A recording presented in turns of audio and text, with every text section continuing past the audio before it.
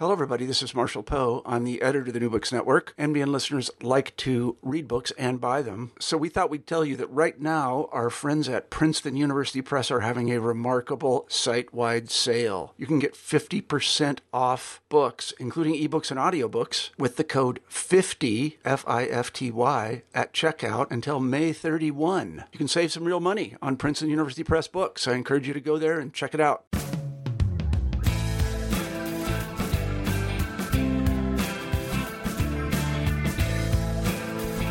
Hello, and welcome back to New Books in Environmental Studies, a podcast channel on the New Books Network. I'm Brian Hamilton, your host today, and I am extremely excited to be joined by the climate journalist Eric Holthaus. He's a writer at The Correspondent, and his writing has also appeared in The Wall Street Journal, Slate, and Grist. And now he's written his first book. It's called The Future Earth, a radical vision for what's possible in the age of warming. It's coming out from HarperCollins on June 30th. Eric Holthaus, welcome to the show. Thank you so much for having me. This is really a great honor. Now, I know you are a lifelong Midwesterner, and so genetically humble, so I'm going to do my best to limit how much I ask you to talk about yourself. But I do want to begin biographically, and specifically, I'd like to go back to August of 2018, because that's when you published a cover story at Grist. It was titled, Courage and Bolt Cutters, Meet the Next Generation of Climate Activists. And that same day, you tweeted that writing that story quite literally changed your life. And so I wondered if you could share with our listeners a bit about your background and how reporting on contemporary climate activism has transformed your thinking and presumably has led you to write this book. Sure. Yeah. Thank you. That's a really brilliant starting point. Because I think the world was just in the early days of what we would probably call the new abnormal now. It feels like right around then, I think AOC had just won her primary. Greta Thunberg was in her early days of her strike. The IPCC special report on 1.5 degrees was coming out in October, so it was just before that.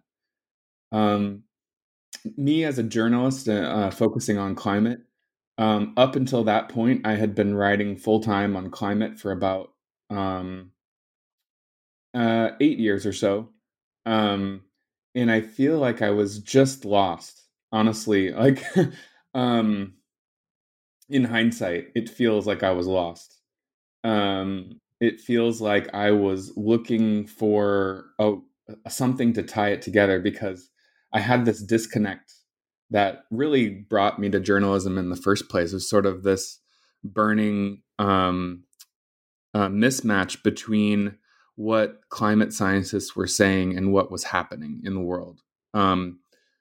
It very, very clear since the 80s at least, and probably since the 70s, that there was only sort of a radical deviation from business as normal would effectively address environmental concerns. Going back to the first Earth Day in 1970, which was still one of the largest mass movements of people in the world globally, which is shocking sort of still to see that holding up as a major turning point in world history. But now 50 years later, we're still sort of caught in this weird mismatch between what we know needs to happen, which is sort of a rejection of industrial extractive capitalism, which has its roots, 500 years ago in colonialism and racism and all the other reasons that wealth has been accumulated and concentrated into the hands of very few super powerful people now. That has put us on this sort of global trajectory where it can't, like, the idea of economic growth for growth's sake cannot be questioned. I feel like all that changed sort of in the last few months of 2018, or maybe started to change in a new way.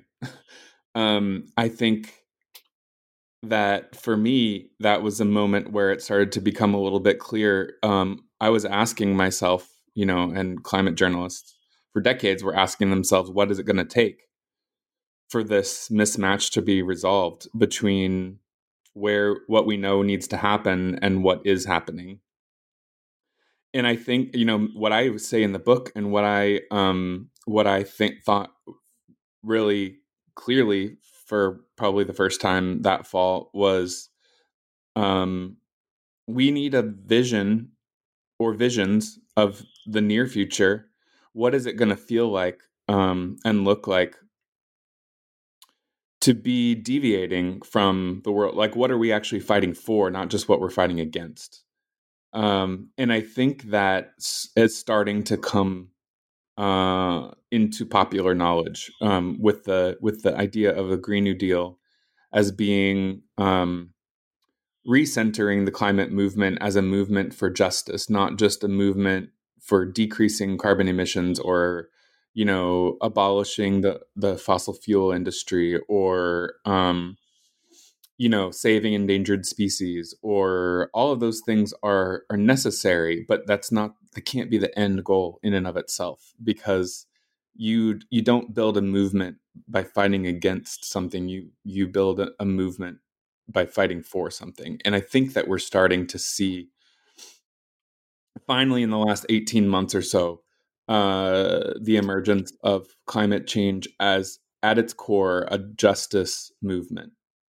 We are fighting for a world where everyone matters. We are fighting for a world where every living thing matters, and that we realize that we have a chance to remake the playing field globally, in every part of the world, to recognize that we all exist in an ecosystem together. All of our actions depend on the actions of each other. We are now, for the first time in human history, literally connecting our actions physically to each other through carbon emissions. What our choices on a daily basis physically affect people all around the world every day. And there's accumulation of those choices in the weather that we experience. No matter what the weather is outside today, wherever you are listening to this from, it is different because people have chosen to do certain actions that result in in carbon emissions over the past few hundred years. No weather anywhere in the world at any moment is what it would have been without that. So we have this sort of visceral reminder that we are all connected now, which I don't think has really existed before, ever. And I think, that in the combination with coming with a name and a vision for what the future could look like, what it would look like if people matter. Now that we have that, I feel like everything's on the table. Again, we can imagine what that transformative change needs to be now. And that was the main driving force behind this book. And as you say, the book is primarily dedicated to describing a future, and sort of it's structured so that each section you're painting a mural of a decade from here to mid-century. But you begin the book with this whirlwind survey of the toll climate change is taking around the world right now. You write that in a matter of months, it seems that climate change has moved from something that was supposed to happen in the future to something that is causing immediate and irreversible damage across the planet. I wonder if you could just share a couple of those effects, a couple examples of this damage that perhaps not enough of us, even good liberals who believe in and care about climate change, are aware of. Sure.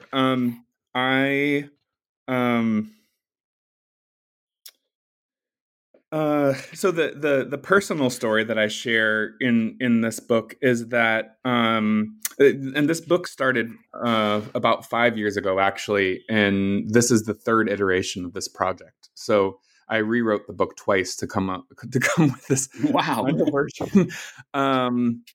Partly because I started the book right when we were having our first kid, and that is not a great time to start a book. So that original iteration backfired a little bit. I just couldn't get it done in time, and we had to scrap the project and then reboot with another team about a year later. But yeah, this has been a very, very personal project for me.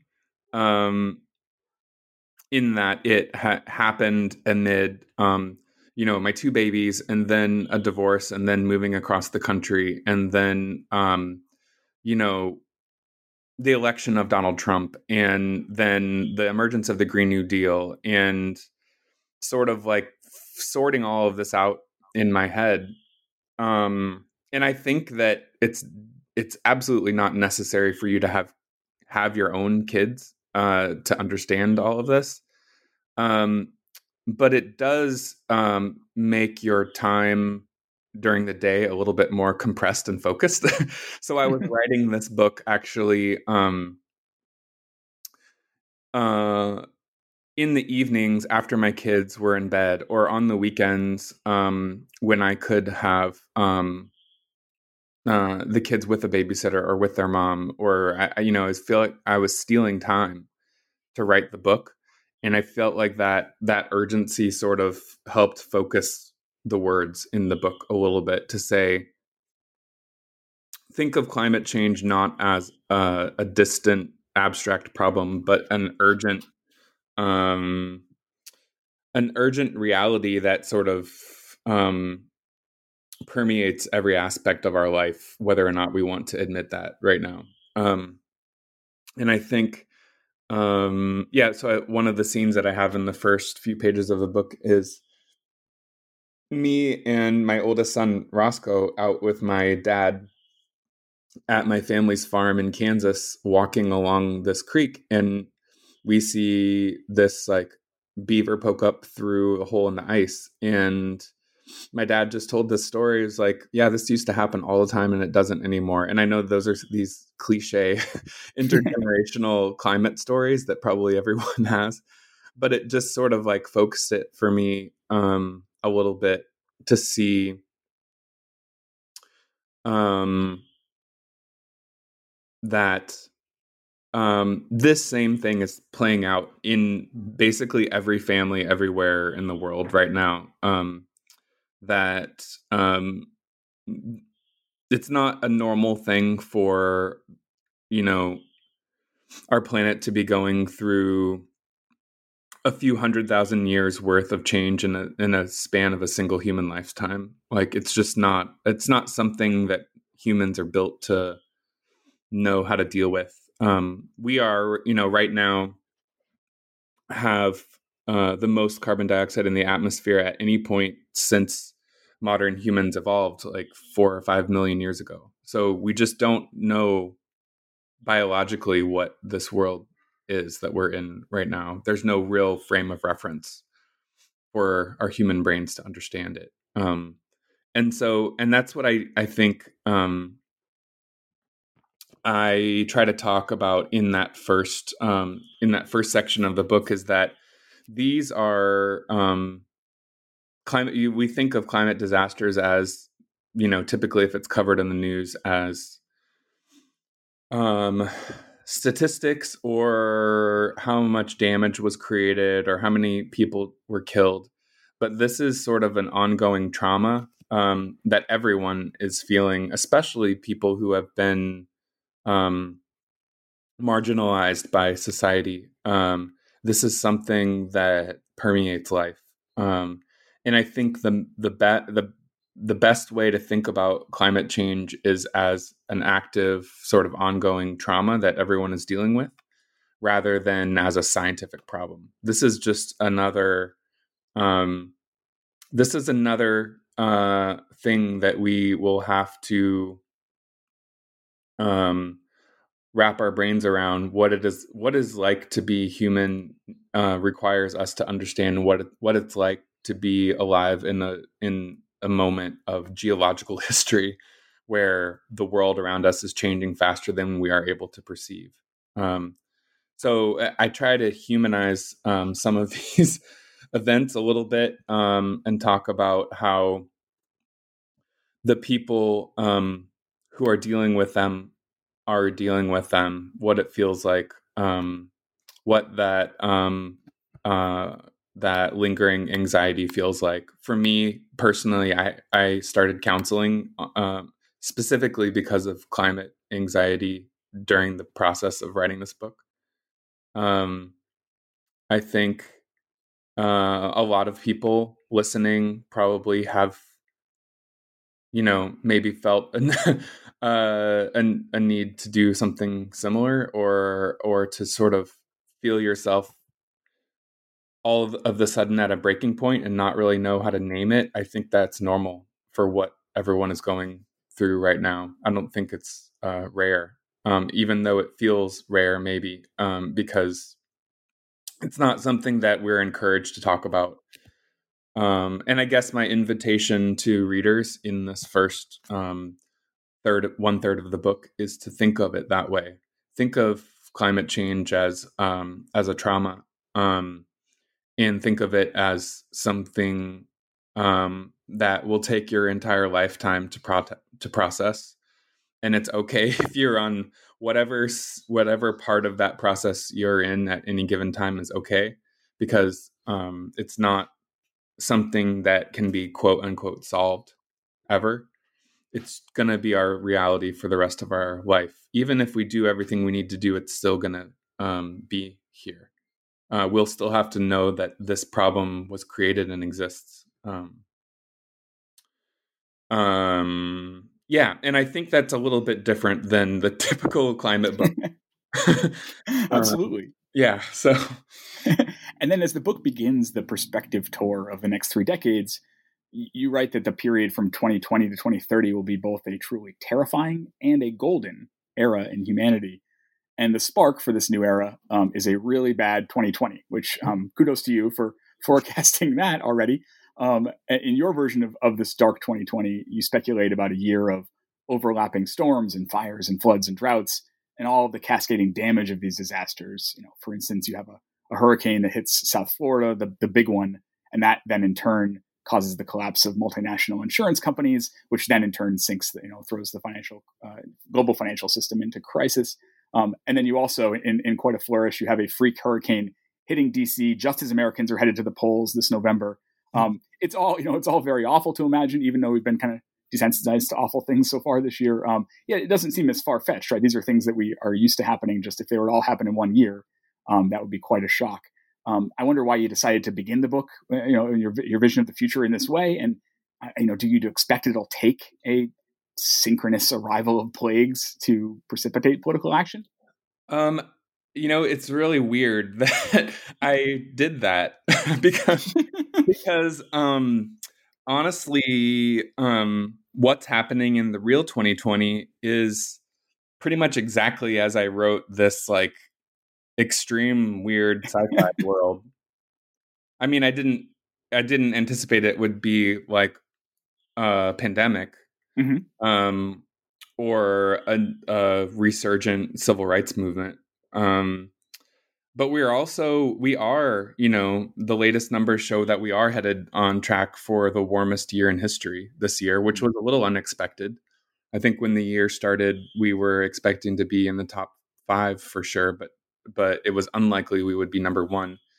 And there is a little bit of theory here, and I get into this actually in the last section of the book, the section on the 2040s, talking about how with a very, very quick reduction in emissions, we could actually see an increase in temperature because industrial aerosols have a net cooling effect on the climate. So by reducing air pollution, you actually warm the planet, and we are seeing a little bit of that this year. I think, the science is still out on the exact connection.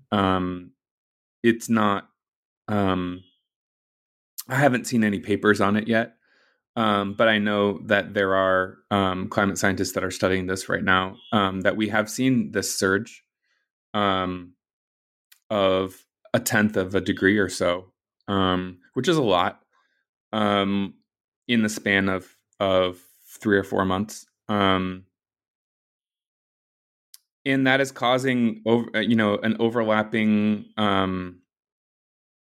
uptick in climate disasters. That the potential that the shutdown related to the pandemic has worsened the climate disasters that otherwise would have happened this year if we end up on the warmest year in history. So that, I wrote this as sort of a natural extension of the climate strikes and everything that was happening. I finalized the text of the book in January of 2020. So it was sort of the amount right around the time where it was clear that the coronavirus was going to be a big deal in China. It wasn't yet clear that it was going to become a global pandemic. And I think I in one of my very last edits mentioned the coronavirus just very briefly. Yes, it jumps off the page at you. Yeah. But as I was writing it, this book version of the year 2020 was sort of like I was thinking of it like as there needs to be something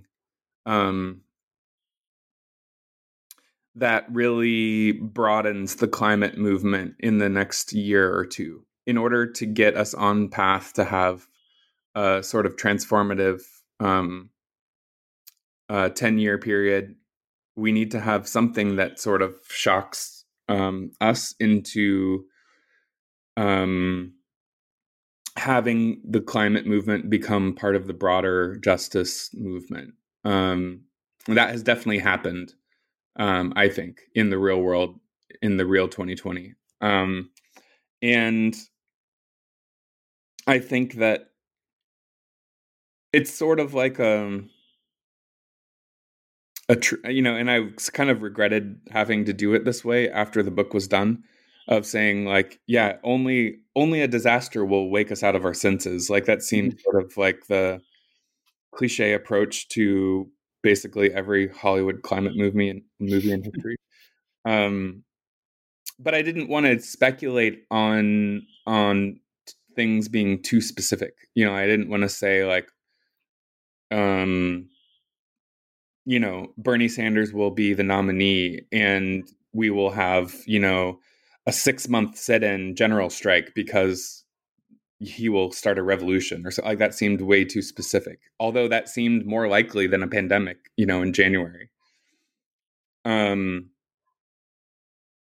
So yeah, in my like, in my reluctance to be too specific, I ended up just creating a whole bunch of climate disasters. But I think, the outcome of this year could be very similar to what I have in the book, in that we could, by the end of the real 2020, end up with a world where the climate movement is broadly aligned to a very resurgent global justice movement on almost every justice issue, that the movements are aligned and working together. And there will be, it looks like, hopefully, a window in early 2021 for a very, very radical shift, not just in US climate policy, but global climate policy. It seems like we will have an opportunity to kickstart the Green New Deal, hopefully, in a way that is similar to what I have in the book. So I hope that prediction comes true. And one of the fascinating things is that you have this bad 2020 leading to this amped up version of the Green New Deal. But you also imagine that we might all come to realize we need, as you put it, democracy to work better. And so you also imagine Congress ending up approving an array of sort of long-awaited structural reforms that are not, front and center in the climate agenda, from statehood to DC and Puerto Rico and the Pacific Island territories, to abolishing the filibuster and term limiting the Supreme Court and increasing sovereignty for all native nations. Why do you think that the climate catastrophe might be the catalyst for these long-awaited things, and what good might they do in the warming world?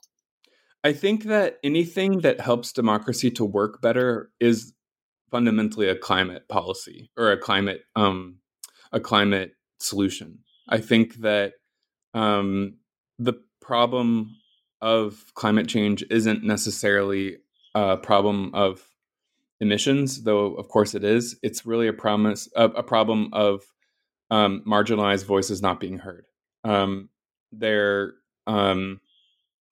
The way the U.S. democracy is structured is unfair to people at the front lines of climate change. I think that's pretty balanced and fair assessment that that climate policy in the U.S. right now doesn't reflect even the median voter in the U.S. That climate especially in the last 18 months, Green New Deal style climate policies pull very, very well. I think it's something that people are on board with across party lines now. Getting it actually in place is the problem. Yeah. So any structural reforms to democracy in the U.S. can only be of benefit to the climate movement, I think. And then you also look beyond the U.S. and globally. Yeah. When you envision a just transition, you have a really crucial role being played by the courts. And why is that? And how might that work? Yeah. I think that that we're starting to see the court systems globally. There was a key court case last year in the Netherlands, Urgenda, that sort of defined climate change as stable climate as a fundamental human right for the first time at a national Supreme Court level in the Netherlands, and that that decision was structured in a way where it could apply to the entire EU.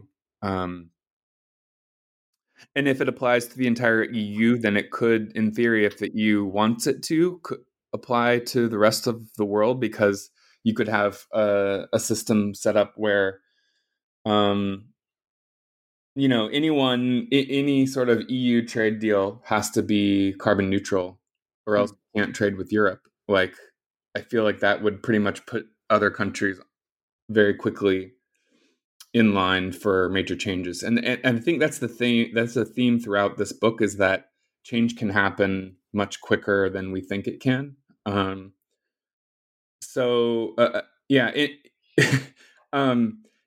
Taken at if you read the last few pages of the book, and I've done this to myself in the editing process of this book. If you read the last few pages just on its own as an island, it's like, what the heck? It seems pretty far out there.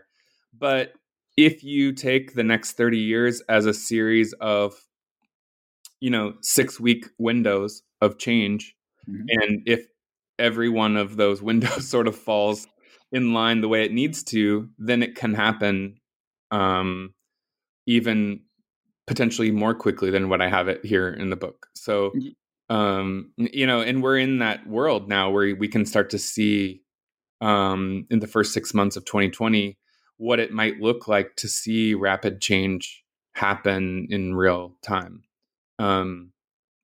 So I think, 3 or 4 years is actually a very, very long time. You can imagine what has happened in the US since early 2016.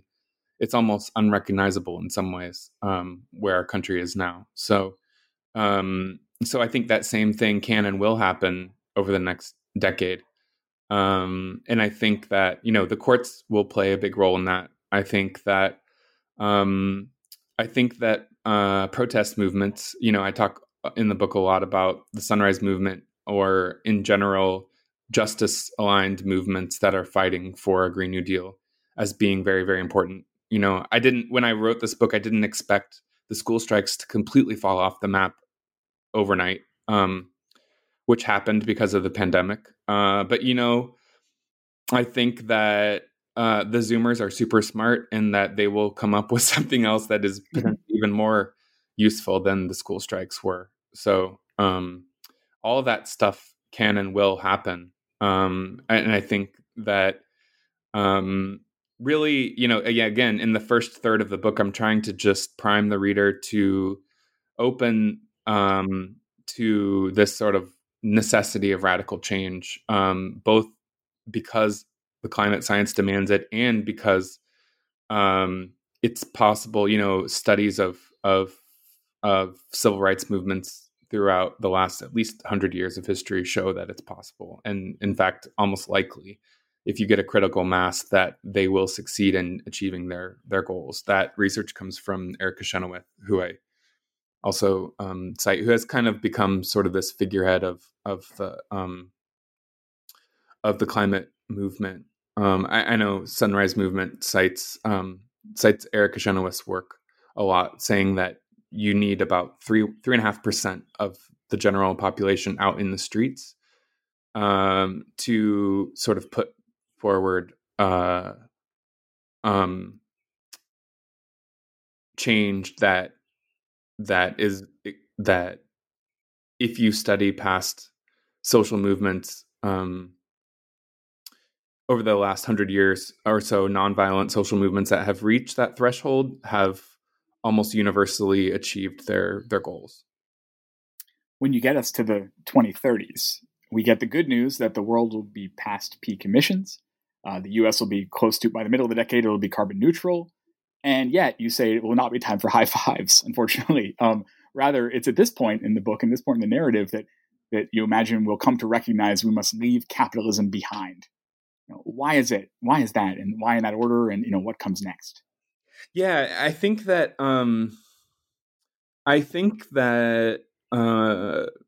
in my mind, I have the 2030s as a moment of triage in world history, where we're sort of assessing what can be salvaged and what can't, and we are just throwing things out that haven't worked for hundreds of years, and we are in the middle of a moment of chaos. And I think actually, in hindsight, if we do that work without doing the work simultaneously of building up a vision for what comes next, it could get very, very bad. And that is the dystopia scenario that I have chosen to exclude from this book. But if we end up in on January 1st, 2030, and say, okay, we have an electrical grid in the US that is 100% carbon neutral, and we are on our way to providing the basic needs for not only survival but thriving human existence for everyone on Earth, that we are sort of leveling the playing field and participating in reparations and sort of all of the demands of the climate movement in the global South. That's the first step. In some ways, that's the easiest step to do, is to just sort of diagnose what's going wrong and attempt a Band-Aid fix to just stabilize ourselves.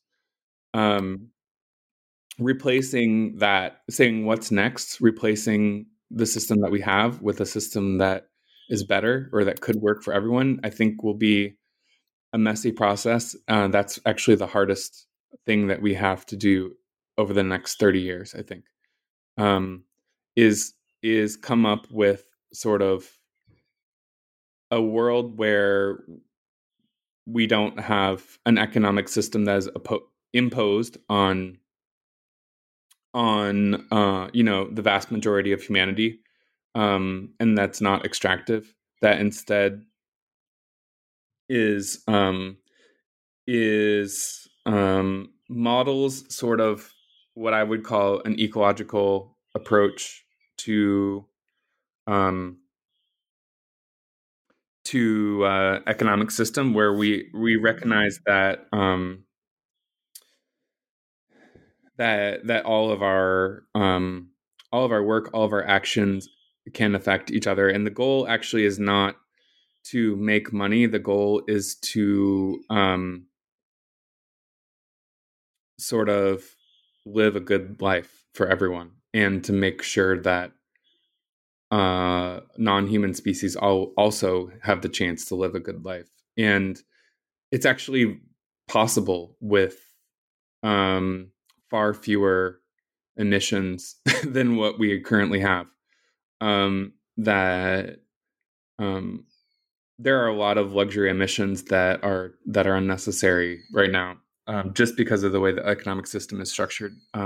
With capitalism, there's a lot of waste inherent in capitalism, and so I think in that book, or in the book, in that section, the starting in the 2030s, I have an interview with Kate Raworth, whose book Donut Economics was really important to me. And I try to have her expand on that vision a little bit by thinking about what it would look like in that world where the donut becomes sort of like the governing principle of the world, where we are simultaneously living within ecological boundaries and simultaneously putting a hard floor on standard of living everywhere in the world for every person. So we are upholding human rights. We are upholding environmental integrity at the same time. And I think that kind of world has entirely different metrics, entirely different aims. It's focused on cooperation. It's not focused on competition. I think that I also talk about the concept of ownership changes. Like it doesn't really have we don't really own. you don't really own things. You are stewards of them in that world. It's almost like it's like a philosophical and spiritual revolution. So, we've very quickly in this conversation gone from the Sunrise Movement to a global religious revival. So, I think but I think as it's happening, it won't really feel strange. I think it will just feel like, oh yeah, this makes sense. This is what we were actually trying to do the whole time. And I also talk. One of the things that that Kate Raworth says to me is that this system shouldn't have a name. It shouldn't really have a label. It's not capitalism or socialism or anything. It's just not anything yet, because it hasn't been really. We haven't spent a whole lot of time thinking about it. Anyone has. I mean, I don't know that there are that many people focused on trying to foster the conversations that are necessary to develop sort of like culturally and locally appropriate economic systems that can be sort of networked together in a post-carbon world. I would love to work with those people if and I'm sure they exist, and I'm sure that they just aren't getting enough attention for the work that they're doing. So those are the kind of narrative building exercises that I think are actually so important right now in the year 2020, so that we are ready for 2030 when it comes time to sort of be building up rather than just tearing down. When it comes to imagining a role for new technologies in the future, you are judicious and sparing. You really resist the temptation of the Deus ex machina. But then when you get to the 2040s, when the world has already done so much right in your vision, that's when you predict we'll have to resort to geoengineering. And I wondered what you think, what would force our hand there? How might it help? And what are the many different kinds of risks involved? Yeah. And I was just rereading this part yesterday, actually. I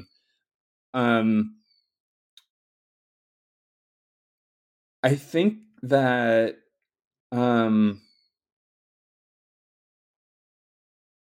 I feel like throughout that 2040s chapter, I'm very critical of geoengineering and want to be sure that no one can mistake my words here of saying that it's a good idea, like sort of full stop. Yeah. I think that it might be a bad idea and we do it anyway. I think that's where I come to in the end.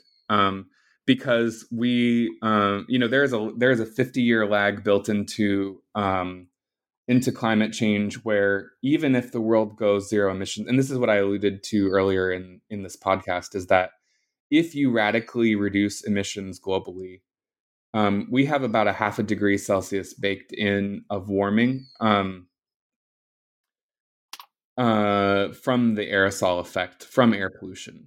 And I talk about that a little bit in this section in the 2040s and say that there is a risk that if we do too good, or if we do too well at reducing emissions, that we could actually end up with a span of a decade or so where it becomes a lot worse, where climate disasters become a lot worse. And in the book, I say, there's a partial collapse of the West Antarctic ice sheet in the late 2030s. And so you have now rapidly rising sea levels, hurricanes that are stronger than ever before, heat waves that are stronger than ever before. But you have done 20 years of investment into a Green New Deal and to rapidly reducing inequality around the world, where you have a baseline standard of living in every country that is, sort of on par with everyone having their basic needs met,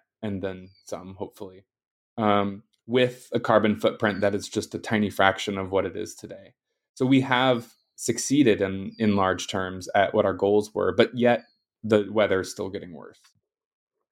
Now, in the book, you have so many wonderful sources, scholars and activists, whom you converse. And I wanted to invite you to generally any conversations you had that you're particularly fond of remembering, or really I should just come out and say, I'd love to hear what it was like to host Greta Thunberg and her dad at your house. Yeah. It was strange. I think that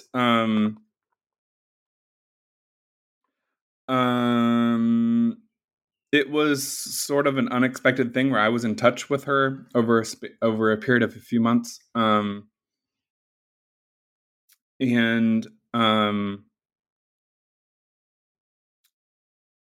wanted to find a way to connect when she was in the U.S. And I just sort of offered a pit stop for them to stay the night while they were moving through, and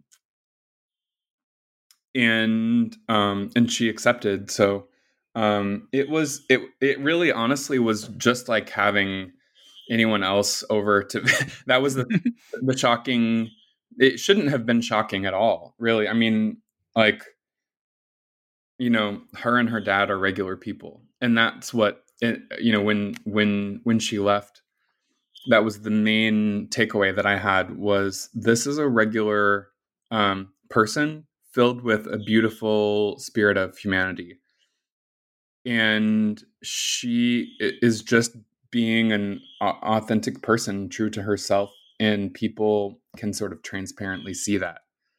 That's what it is that makes her so powerful, is that she is just authentic.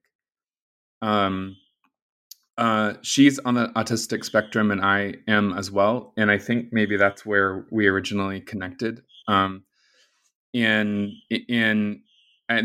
could sort of see that little bit that was familiar to me when she was here, of just sort of saying, oh yeah, like, it just makes sense to why wouldn't you just be uncomfortable with the way the world is, because it's not working the way it should, and you can't really be quiet until you tell people that, and like things fit together in your head in a way that don't really fit well together with everyone else, and you can't really understand why other people don't get it.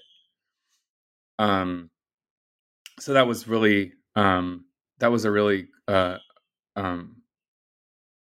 important conversation, I think, and realization to have at that moment, while she's sort of like out on a walk with me, my 5-year-old and my 3-year-old in the rain in St. Paul through our neighborhood. I actually think that the most important conversation to me was this conversation with Kyle White, who is an indigenous scholar and has worked for years with tribes in North America about relating with states, sort of trying to be an advocate for this this moment of transition, and he helped me to realize that the narratives that I had been telling myself about climate change were just not seen as sort of transparently helpful in a different perspective, with a different lived history, with a different set of historical experiences. And I think he said to me that I'm not sure if it actually made it into the final version of the book, but he said this whole concept of urgency, or the climate emergency, is actually very damaging from an indigenous perspective. Like, it's not a helpful narrative. Because, for the last 500 years, anything that has happened quickly to us has been bad. And that's not something that we feel comfortable with usually. He's speaking for himself here, I think. But that helped me a lot to think, like, we have to think of our actions as existing throughout time, not just what feels like the right decision now, but we have to be constantly doing work on a 200-year time span as well. You have to be doing the slow work of relationship building and trust building, and focus on reestablishing a consent based relationship with your fellow humans, because if we don't live and work together, then we don't really have a civilization. And I think that is what helped me frame the entire premise of the book, really, in the sense that we need to be taking the long view in the middle of an emergency, because the emergency itself is very violent. I mean, the act of calling it an emergency, the act of thinking about it as an emergency, is violent. And yet still I use that word all the time. I use that word on Twitter, and I use that in my writing, and I use it throughout this book still. So I have a lot of work to do. I mean, I have a lot of these this dissonance still to resolve in my head, and probably always will. But there's a lot that I realized that I don't know after finishing writing this book. So, but I think that one very, very important theme that conversation with Kyle White had for me is that we need to be thinking of the relationship building work that we're doing as a primary climate policy, or as a primary climate way of climate action. So if anything, if I could give a takeaway to anyone listening to this, or to reading this book, it would be that the conversations that you have with other people in your life are the most important climate actions you will ever take in your life. It's that person-to-person relationship, telling and showing what matters to you is very, very important. It equally as important, if not more important, is making sure that the voices that you are being informed by are people who are different from you, because that's how change happens. The fact is that we are just really not talking about climate change at all, as a world and as a society, even though we in polling, in surveys, international surveys, climate ranks right at the top of global priorities, but yet we spend only, a few hours a year on the nightly news or on cable news talking about climate. And I know that cable news is not really a good proxy of conversation in the US, but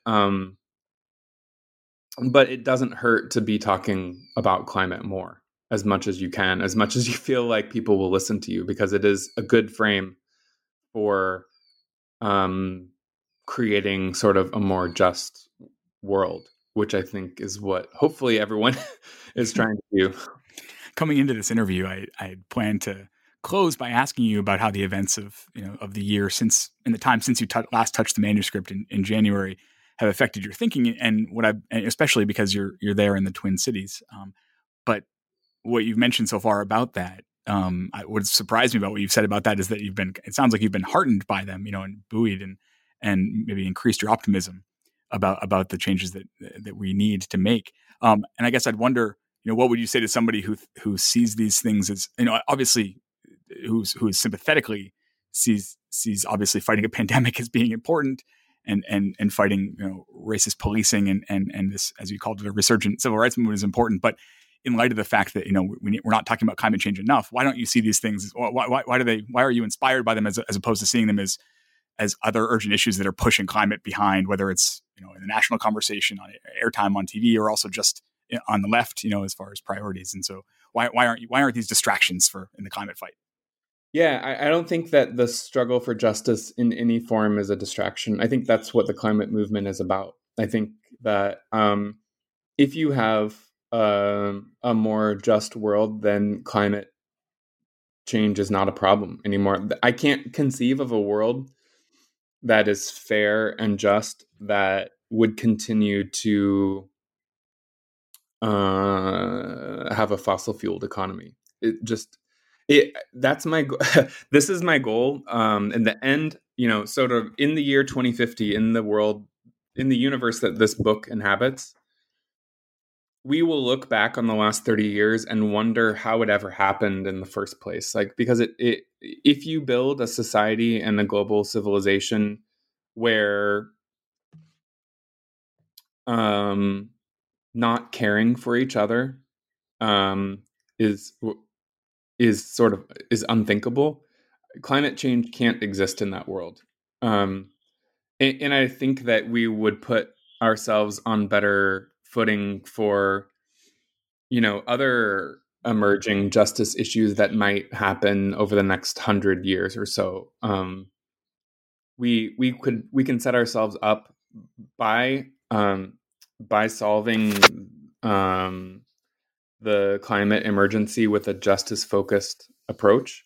We can prevent other injustices from happening in the future, because we are going to have a future after climate change. Like, the world is not going to end, when the world reaches a certain degree Celsius threshold. We will still be dealing with things like, AI and the colonization of the solar system. And like, if you're a future optimist, like those things will potentially happen over the next 200 years. We need to figure out a way for having conversations. It was like all of this is happening while there's a billionaire that is planning to single-handedly colonize Mars. Like, should that happen? I don't know. Like, probably not. Like one other thing that happened while I was writing this book is I went to a one-day conference at the Library of Congress.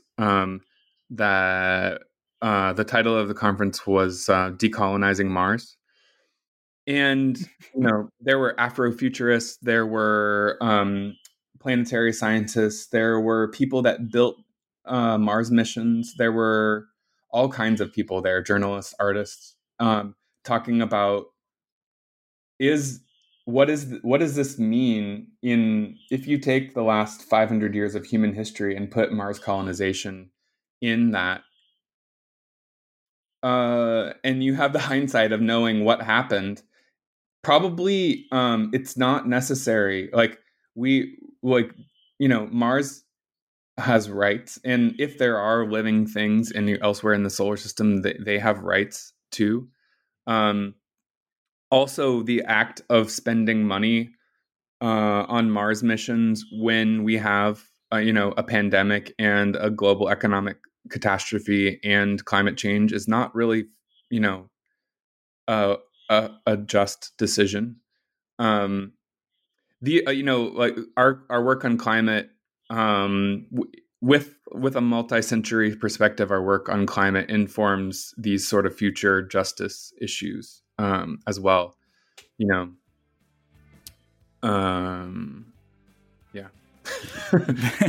The book again is The Future Earth, a radical vision for what's possible in the age of warming. Its author is Eric Holthaus. It's out on June 30th, so go grab your copy now. Eric, thank you so much for your time today and for this book. Yeah, thank you so much for having me.